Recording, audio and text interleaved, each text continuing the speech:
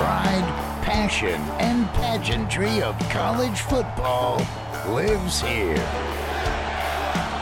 This is the Paul Feinbaum Show, Hour 2 podcast. This might be college football heaven. So the second hour is live on President's Day. We are talking about college coaches who may as well be presidents, as much attention as they get. Chris Lowe joining us to talk about his latest on ESPN. Who needs to do what is the theme of the article. Who has the most to prove? Picture of one who hasn't even coached his first game yet. And there's already conversation about what he needs to prove. Chris Lowe joining us. Always great to talk to you, Chris. Thank you very, very much for the time. So let's start with coaches. There's a pretty good list of coaches who have something to prove. Good afternoon. Tell us where you begin. Well, Paul, it's great to be with you, man, always. And it's always good to talk college football. Never end. Yeah, let's start right in Tuscaloosa. And you look at what Kalen DeBoer did in 2 years. He's got Washington in his national championship game, a team that was, I think, 4-8 2 years before he got there, or the year before he got there. And here he is at Alabama replacing a guy by the name of Nick Saban. And there are a lot of guys, trust me, I talked to people all over the industry, who wanted no part of that job. They did not want in any way, shape, or form to have to go in behind Nick Saban. And who could blame them? And yet Kalen DeBoer was willing to step up and take on that challenge. He understands what he's facing. But here's I think, the caveat that's a little bit different. With college football going to 12 teams in the playoff, I think the pressure ratchets up on everybody, including a Kalen DeBoer, because all fan bases, all collective, donor collectives, ADs, everyone is going to expect you to be in the playoff every year. Whereas if, you just missed or you went to a New Year's Six bowl, okay, they'll get it next year. Well, now with 12 teams, Paul, and everybody making what they're making, kids making what they're making, NIL, and Nick Saban having gone to the playoffs seemingly every year, and, oh, by the way, won 6 titles at Alabama, I think the pressure, whoever was going to come in there, Kalen DeBoer, Steve Sarkisian, anybody, was going to be out the roof, especially with the playoff going to 12 teams. Yeah, and Chris, if you broaden it a little bit more, there's a coach in California that it looked like he was headed for a big year last year with the number one quarterback. It all fell apart, so I hate to put any pressure on him because he wouldn't have trouble finding work. But what about Lincoln Riley? That's somebody you pointed out in the article. Yeah, he was my choice. The guy that I think's got as much or more to prove than anybody in college football, because resources aren't a problem there. Recruiting base isn't a problem. Their NIL collective is as good and as aggressive as anything in college football. But you had the Heisman Trophy winner from 2 years ago, and you come back with an 8-5 record. You haven't been in the playoffs yet. You haven't won a conference title. Now, when he was at Oklahoma, they were regular participants in the playoffs. And now, all of a sudden, just like I mentioned with Kalen, you expand the playoff to 12 teams. You're going into the Big Ten, and you don't make it in the first year. If you're Lincoln Riley, I'm not suggesting the guy's going to lose his job, but you know what the fallout's going to be there in L.A. if in a year 3 they still aren't in the playoff in a 12-team format. Let's get to a couple of other ones. Quarterbacks and players are always big, and every school has some issues. But you mentioned the quarterback at Tennessee, and I thought when, in dealing with Nico, you had an interesting line. You said no player since Peyton Manning has walked onto Tennessee's campus with this much pressure to not only perform, which all are expected, but to perform at an elite level. I don't think it's close, Paul. I've covered that program in college football going back to when Peyton was in school, and I went back through before I wrote that and sort of tried to go through the players, the highly ranked players, and they recruited a lot of big time players there over the years. Certainly when Philip Fulmer was there, but I can't think of anybody that has had the hype, the expectations, and the talent. Because this kid can really throw the football. That fan base looks at and says, okay, he's the guy that's going to get us back to winning a championship or playing for a championship. And, you got the reported $8 million deal when he came to Tennessee from California. you got a sort of a taste of what he can do in the bowl game, accounting for 4 touchdowns. He's the guy that everyone's going to be looking for or toward in Tennessee Orange to take Tennessee to, back to where they haven't been in 2 decades, and that's playing for a championship. I think it gets down to what do they do around him, and I know they have spent pretty aggressively in the portal to try to surround him with guys that can protect him up front, receivers. And I think the other thing, too, is when you look at the schedule and you look again at the 12-team format, I think a realistic expectation, and I think every Tennessee fan you talk to is going to expect Tennessee in year 4 under Josh Heupel to be in a playoff next year. So I think the guy, again, when you start adding it all together, Nico is the guy that sort of ends or ends with him. How good a year does he have? And probably more fairly toward him is how well they play around him, Paul.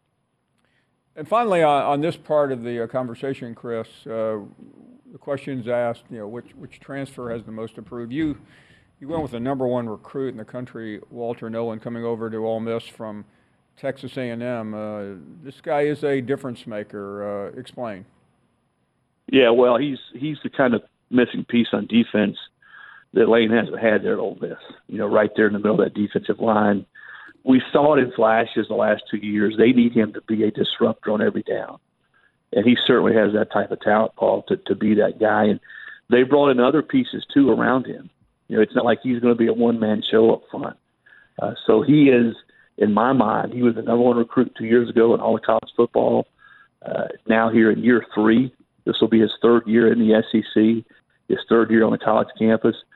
This is the year to me that he should and I think will explode as being one of those players up front for Ole Miss that gets them defensively on par with where they have been on offense. So this is the best roster Lane Kiffin has had since he's been in Oxford. And there again, like some of these other teams we talked about, 12-team playoff, they're going to be a top 10 team going into the season for whatever that's worth. This is his best shot to get Ole Miss to a playoff and have a chance to win a championship. Finally, Chris, we've had any number of conversations with you over these last years about a subject you have probably written about more than any other one, Nick Saban. Usually when a coach retires, we all move on. He's still very newsworthy. We've seen him at a couple of golf tournaments. We saw him Saturday at a basketball game. Something tells me you may not have a GPS on his Ferrari, but you have a pretty good idea what he's been up to. Explain. Well, I just wish he would sell me a Ferrari at a discount rate. Maybe we both could get on that. No, I hope to catch up with Nick here in the next week, visit with him. He's been on the move. I think that's by design. He's not a sit-around kind of guy. You know that. They were down in Florida, he and Terry. Now he's back. And I can tell you this, as soon as I saw, and I knew that was in the works, that he was going to join ESPN. He was going to be very involved in their draft coverage. That guy's been watching tape and watching film on every player who's ever played 2 or 3 snaps in college football. He will be as prepared as any draft analyst they've ever had when he's a part of their draft coverage. I can't wait to watch it because he's going to know everything about everybody. Well, we will be waiting anxiously and eagerly when you catch up with him. Chris, many, many thanks. Chris Lowe, always fantastic to speak with him from ESPN. We'll take a short break. Back with more after this. Is your schedule too packed to see a doctor about your erectile dysfunction? Well, with Hims, now you can get treated for ED without stepping foot outside your door. They're changing men's healthcare by providing access to affordable sexual health treatments from the comfort of your couch. Hims provides access to doctor-trusted ED treatment options such as chewable hard mints, brand name treatments like Viagra, or generic alternatives for up to 95% cheaper. The process is simple and entirely online. Just answer a series of questions and a medical provider will determine the right treatment option. If prescribed, your medication ships to you free. No insurance needed. So what are you waiting for? Join the hundreds of thousands of trusted Hims subscribers and get treated. Start your free online visit today at hims.com/Paul. That's HIMS.com/Paul for your personalized ED treatment options. hims.com/Paul. Hard mints are chewable compounded products which are not approved by or verified for safety or effectiveness by the FDA. Prescriptions require an online consultation with a healthcare provider who will determine if appropriate. Restrictions apply. See website for details and important safety information. Subscription required. Price varies on product and subscription plan. This podcast is proud to be supported by Jets Pizza, the #1 pick in Detroit-style pizza. Why? It's simple. Jets is better. With the thickest, crispiest, cheesiest Detroit-style pizza in the country, there's no competition. Right now, get $5 off any 8-corner pizza with code 8SAVE. That's the number 8, SAVE. Go to jetspizza.com to learn more and find a location near you. Again, try Jet's signature 8-corner pizza and get $5 off with code 8SAVE. That's the number 8, SAVE. Jet's Pizza. Better because it has to be. You're listening to the Paul Feinbaum Show podcast. Back here on a Monday, President's Day. Logan is up next. Good afternoon, Logan. Hey, Paul. I was wondering who's your favorite president in your lifetime? Well, I'd say my favorite all time would be Lincoln. Right. During my lifetime, that's a tough one, man. There's a few grim choices. Yeah. Well, I got to say, for me, it's definitely Jimmy Carter, President Carter. I wrote him a letter back in 2013, and he freaking wrote me back, Paul. That's amazing. And it was awesome, man. Yeah, he invited me down to Plains, Georgia. I was going to go, but I figured the Secret Service probably like that. You know, Logan, well, having lived through his presidency, I mean, I don't say this anything other than being truthful. I mean, he was, at times, he was inept because he wore his heart on his sleeve during his presidency, and right. He had a series of terribly bad luck in terms of the way the world was, but right. He was clearly the most impactful post-president we've ever had. He's also lived longer than anyone. He left office on January 20th, 1981, and he's still alive 40 years later. He's done some amazing stuff in his post-presidency, Paul. I mean, he's done some amazing stuff.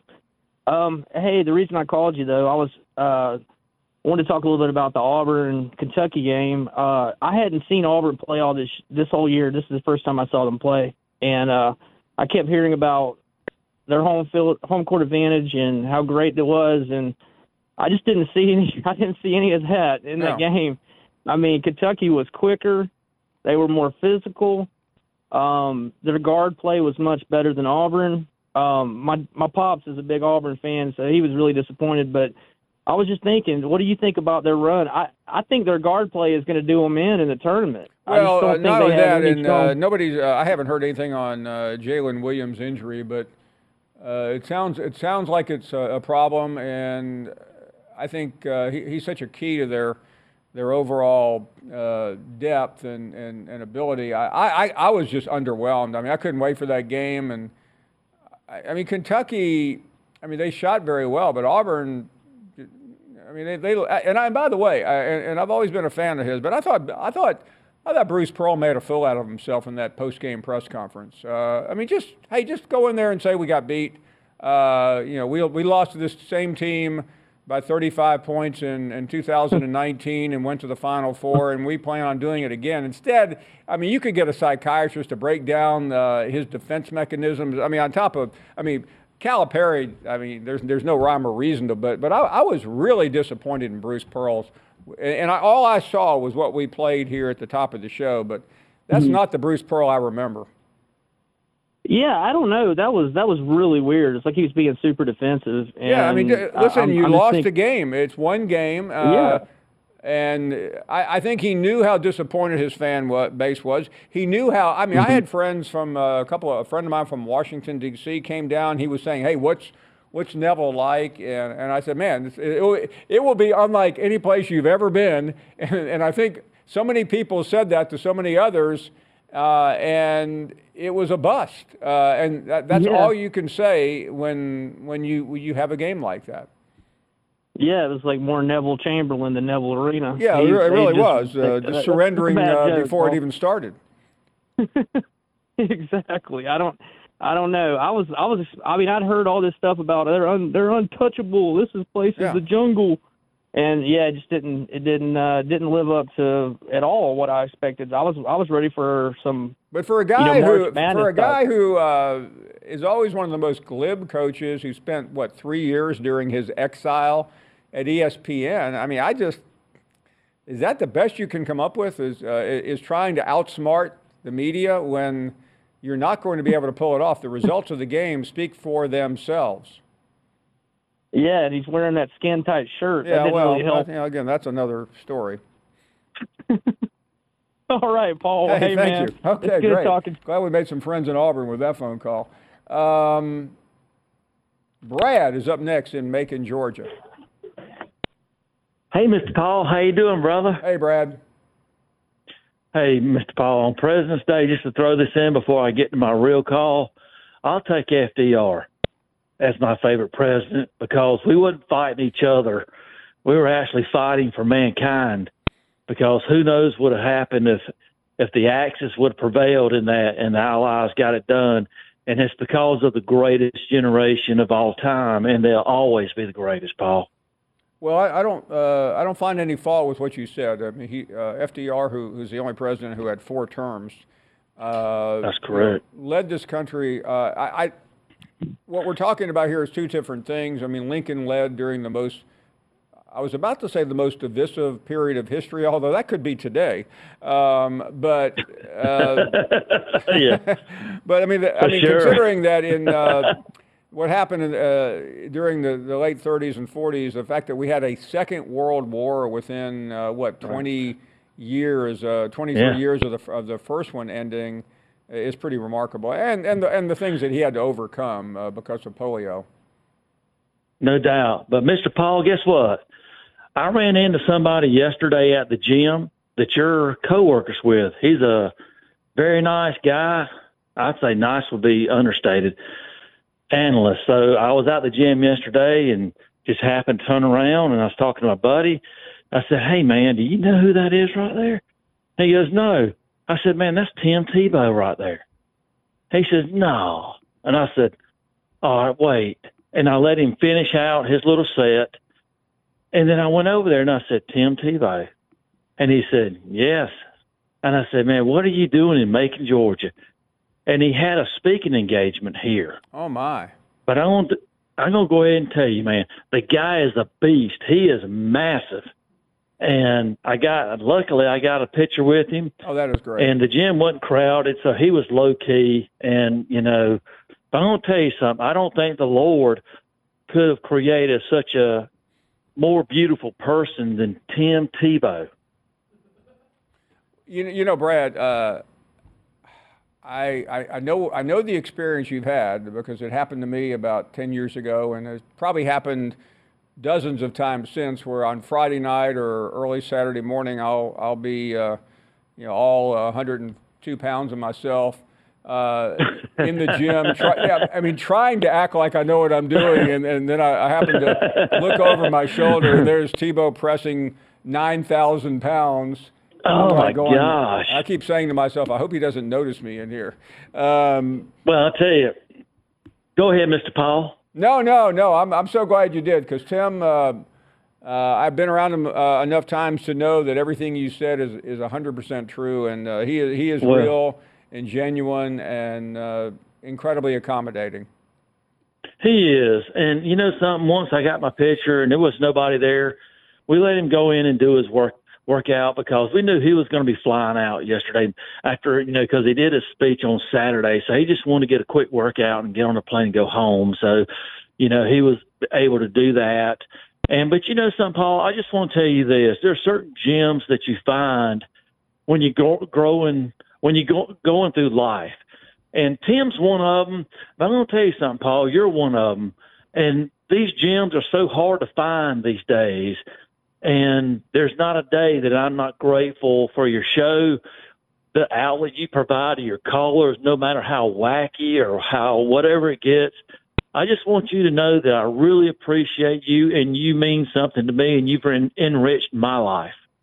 Well, Brad, I can't thank you enough for for that, and you be well. And I'm so glad you had the opportunity to meet Tim, because that is that's a memory you will take with you a long, long time. Thanks so much. You be well. Take care of yourself, and thank you for calling. Ross Dellinger will be with us in just a minute, and we're coming right back.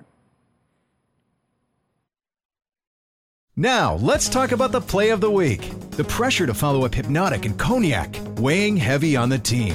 Hypnotic was in the cup, blue, and ready for the play. And boom! Añejo Tequila came in with a smooth assist to Hypnotic's tropical fruit finish. Shaken, strained, poured. It was green and good! The playmaking splash shifted the tempo. Another great cocktail from the Hypnotic team. Every season is Hypnotic and Tequila season. Hypnotic Liqueur, Bardstown, Kentucky, 17% alcohol by volume. Hypnotic reminds you to think wisely, drink wisely. This podcast is proud to be supported by Jets Pizza, the #1 pick in Detroit-style pizza. Why? It's simple. Jets is better. With the thickest, crispiest, cheesiest Detroit-style pizza in the country, there's no competition. Right now, get $5 off any 8-corner pizza with code 8SAVE. That's the number 8, SAVE. Go to jetspizza.com to learn more and find a location near you. Again, try Jet's signature 8-corner pizza and get $5 off with code 8SAVE. That's the number 8, SAVE. Jet's Pizza. Better because it has to be. You're listening to the Paul Feinbaum Show podcast. From Yahoo, as CFB's elite is engulfed in a power struggle, G5 just trying to survive. We are a farm system. This is a Ross Dellinger piece in Yahoo. A lot of other things to talk about, too, with Ross in a minute. The CFP meeting this week. Some news on that could be happening. Ross, good afternoon. Thanks so much. Let's start with the farm system. That's quite a statement to make. Take us through your reporting. Yeah, Paul, there's always obviously been a gap, revenue gap between the group of five and the Power Five for going back years and years, whether it's, ticket sales or donations or TV contracts. But that gap obviously has exacerbated and grown with the advent of NIL and in these new bigger TV contracts as well. And there does seem to be more of a gap than we've ever seen between the two. And so just kind of dug in a little bit to see check the temperature, so to speak, from the group of five ADs and football coaches about the state of college sports right now from their vantage point, while these power leagues and stuff, where they debate about the CFP and future model for college athletics, that they'll certainly be a part of.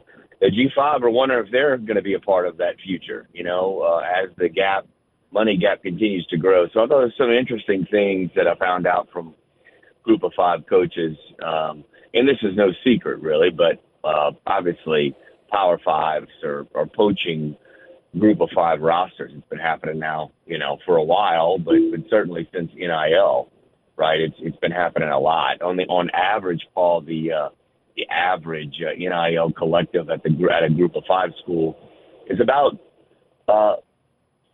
20% of what a Power Five collective is. So at the high end of group of five, they might have $1 million in their collective.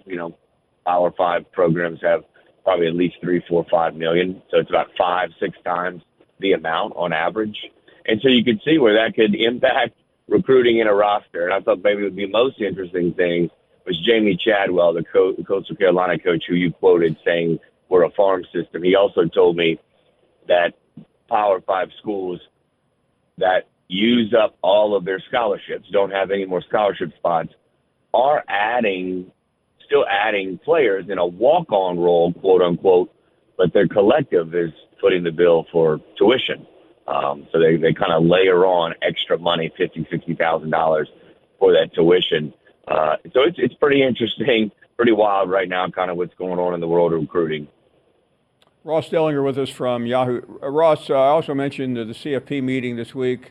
sometimes that can be pretty standard fare, but there's been a lot of news out there, and I know you've been reporting on where exactly is the CFP on a television agreement moving forward. What do you know? Well, yeah, we know, about 6 weeks ago or so, ESPN actually reported that ESPN was in discussions to remain the sole rights holder of the CFP, 6-year extension to go through 2031, $1.3 billion annually.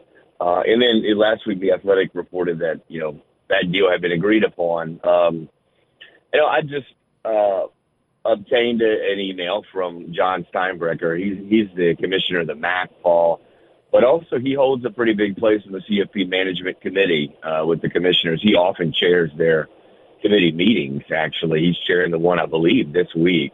And he sent an email. I was able to obtain an email that he sent to his athletic directors calling those reports from last week incorrect, that no TV deal has been agreed upon.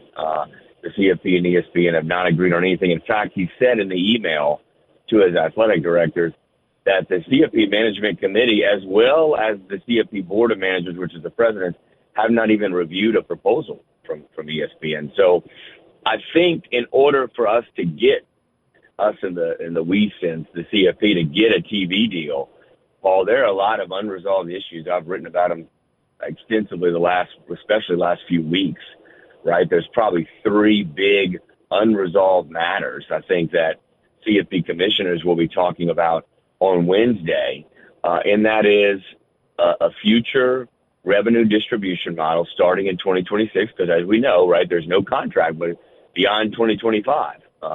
They're talking about extending it, as we just mentioned, but there's no contract. So it's rev distribution model, it's the voting rights structure, and it's potentially the format, the 12-team format. It's talking about all those 3 things pretty seriously.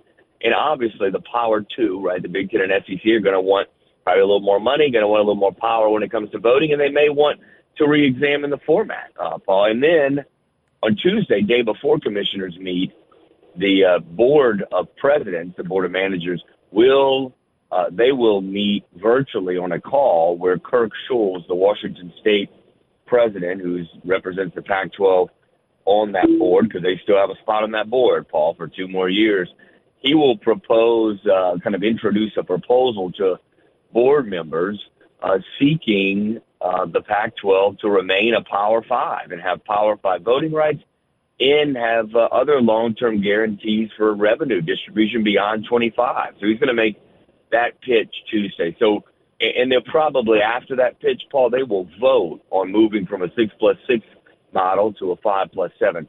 So there is a lot going on this week with the CFP.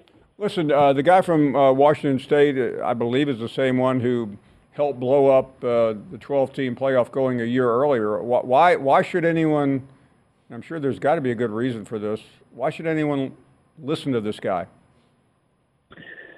Well, the first thing is, in order to move from a 6+6 to a 5+7, sort of to change this format for the next 2 years, you need unanimity on the board, and they've still got full voting rights, the Pac-12. So I think there's a little bit of leverage there that he's playing with here, him and Oregon State's president. They will both actually, I believe, be on the call, on the board call on Tuesday, and they'll both pitch this proposal. So maybe now Kirk Schulz told us in the interview last week he's not tying his vote to the proposal being granted. But look, this is an obvious leverage play, and he would like this to be granted. And if it's not, does he withhold and block the vote? I don't know. He talked pretty favorably about the 5+7. It would behoove the Pac-12 to go to a format that has more at large, because they can't earn an automatic qualifier because they don't have at least 8 schools in their conference. They only have 2, of course, going forward. So they're going to listen to him, Paul, and they delayed the vote already. It was supposed to happen last month. They're going to listen to him because I think they need his vote in order to make this transition a format. But I will tell you this, I do not expect that proposal to be granted. It would surprise me if the board gives anybody really, aside from the Big Ten and SEC, any kind of long-term guarantees beyond 2025. And we don't even know what the Pac-12, if it will be a conference. We don't even know that. So I'll be surprised if that's granted. Finally, Ross, since you broke the story about 3 weeks ago about the convergence of the SEC and the Big Ten, a lot of people have speculated and given various opinions. With a few more weeks to digest as opposed to talking to us that day from a train station, what can you tell us about this new marriage? Well, I think it's still in the early stages somewhat. Of course, there is some urgency, right? We've got to the college sports has got to come up with some new model, right? So it can stop being sued. Some revenue sharing, collective bargaining model is certainly in the works. And I think the Big Ten and SEC, that's probably the primary goal, right, of this joint board is to come up with some kind of new model. So I think it's still somewhat early.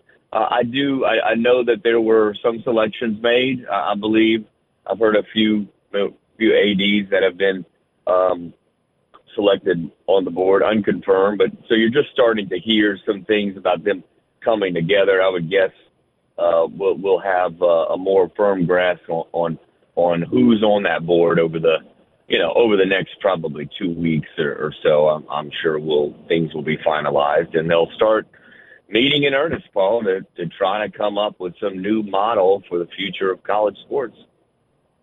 Considering the conversation we just had about Schultz and Washington State and the fact that that system is already convoluted, I mean, is there any likelihood, or is it just wild speculation that the Big Ten and the SEC could say, listen, we control almost everything in the sport with the two major networks.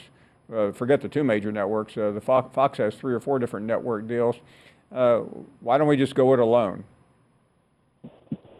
Well, I think that certainly is something that's been bantered about, right, for years now that would happen. And I think everybody's first reaction when they saw the news of the SEC Big Ten joint board was that this was an initial step into that direction.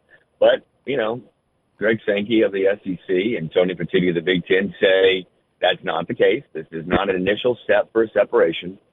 But here's how a separation can happen. And I know I've said this on your show before. College sports needs a new model. It needs to settle the House antitrust case. It's $1 billion lawsuit that will cost college athletics and the conferences and the NCAA billions in retroactive NIL. And you got to find a way to settle that case probably, right? That's kind of one of the goals probably of this joint advisory board is to get to a model to settle that case, a fair model that kind of settle that lawsuit.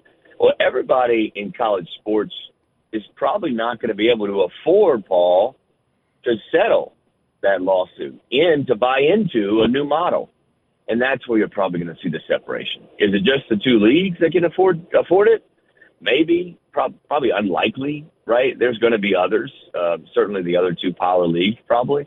But that's where you're going to have the separation. And maybe everybody continues to compete with each other, but there are going to be some different conferences working under some different rules and frankly, paying their players directly, right? That's what we're probably getting at here. And you saw in that Group of 5 story today that posted at Yahoo Sports that I wrote is there's concern from Group of 5 ADs and coaches that they're going to be left behind. Already this NIL has grown the gap even more between the two.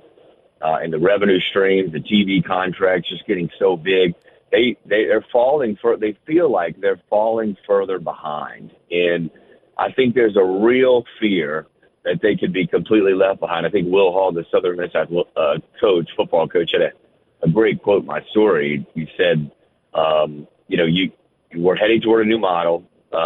We got this NIL thing for 2 or 3 years. We got to survive. We got to survive these 2 or 3 years before we get to that new model, because if you're left behind this go around, it'll be catastrophic and you might not be able to come back from it. And so I think that's a fear among a lot of college athletic administrators in the group of five, and also probably in the ACC and Big 12. Always great with Ross Stellinger. Nobody knows more on the college football front than Ross. Thank you very much, Ross. We head to the break now. More of your phone calls in just a few minutes. We've already had Coach Yo, Ross, another guest or two will join us as we work our way through President's Day. 10 seconds on the clock. How many things can you name that are always growing? Your relationships, your skills, your customer base. How about businesses on Shopify? Shopify is the global commerce platform that helps you sell at every stage of your business. From the launch your online shop stage, to the first real-life store stage, all the way to the did we just hit a million orders stage, Shopify's there to help you grow. Sign up for a $1 per month trial period at shopify.com/network, all lowercase. Go to shopify.com/network now to grow your business, no matter what stage you're in. Shopify.com/network. We all know breakfast is an important part of your day, but sometimes when you're traveling for business, you end up staying at a hotel that doesn't offer any. You know what happens? You grab a cup of coffee and skip the meal entirely. We've all been there. But if you book a room at La Quinta by Wyndham, you can enjoy their free Bright Side breakfast featuring delicious baked goods, fruit, eggs, yogurt, and waffles. And really, who doesn't want to start their day with a fresh hot waffle? Tonight, La Quinta, tomorrow you shine. Book direct at lq.com. You're listening to the Paul Feinbaum Show podcast. Texas A&M basketball, great game in College Station. Lisa is up next. Hey, Lisa, good afternoon. Hi, how you doing, Paul? Hey there. I called the other day to find out how Kerry Good was. Yeah. And Randy didn't know who he was, and so I wanted to explain who he was because he's in the College Football Hall of Fame, and he started he was one of the Town Creek boys. Yes, sir. Yes, ma'am. He was a great player. I think, listen, he played in the 80s, so I can understand that somebody might not have known, but you can bet I know the family, and I know Kerry. Yeah. Well, good. I also wanted to say what football was like before Saban. Because remember when we had to look through the guide to see where the Alabama game was playing, what 900 level it was playing on? This was when we moved up to Vancouver. Oh, okay. And where do you live now, Lisa? Well, I'm traveling in an RV in Florida right now, but I'm from Vancouver. Oh, okay. Well, thank you very much for calling. Stanley is in Louisville. Hello, Stanley. Hey, Stanley. Paul, first time caller, I got two questions for you. Yes. What do you think about the Kentucky win as far as the tournament goes for us? And what do you think about our new offensive coordinator for football? Yeah, I think the coordinator. I don't think he's Liam Cohn, but I think it's certainly a credible hire. As far as Kentucky basketball, I'm back to where I always start the season, thinking Kentucky can get to the Final Four. I'm a glutton for punishment, but I thought Saturday showed what this team is capable of. That was my only question. Thank you, my friend. Thank you very much. Great to hear from you. A lot of conversation. Kentucky with its biggest win in a while. Let's check out Bob in Norman, Oklahoma. Hey, Bob. Hi, Paul. How you doing? Well, thank you. Just wanted to bring some Oklahoma history to you. Please. Bud's first black football player was Prentice Scott, and he recruited him in 1956. Oh, wow. I didn't realize that. And back then, the freshmen couldn't play on the football team. There was a freshman team, and they played freshman games in the in the Big Eight back then. And then an interesting thing, back in 1959, they played Northwestern up in Chicago. Mm-hmm. And the whole football team went to a restaurant to eat dinner, and they would not serve them because of a black. In Chicago? Wow. In Chicago, that's amazing. Illinois. That's amazing. And the whole team left and went elsewhere. Yeah, I mean, listen, anyway, Bob, I mean, we both know, sadly, that was a story that was pervasive in the South, but I am shocked to hear that in Chicago, of all places, that happened. Well, they must have been up on the North Shore in the highbrow area. Yeah, well, it doesn't matter. I mean, that's I mean, all my friends who live up there who made fun of me being a Southerner all my life, that's pretty amazing to hear. Well, anyway, I just wanted to. I appreciate it. By the way, I didn't know that. We talked to so many different players who have been at the front line, and I was not aware that Oklahoma was that early. That's really quite right. Amazing. And then I think Prentice became the athletic director at the University of Missouri. That is fantastic. I'm really eager to get to Norman and people like you to learn so much more about this program. But that's really reassuring to know. Hey, thank you so much for the call. Okay, take care. We've had a busy 2 hours. We had Coach Yo on from Ole Miss, and just a fantastic conversation with her. We've also we just talked to Ross about some of the major issues facing college athletics, especially the CFP. Jesse Simonton a little bit later on, and your phone calls on this President's Day. You're listening to the Paul Feinbaum Show podcast.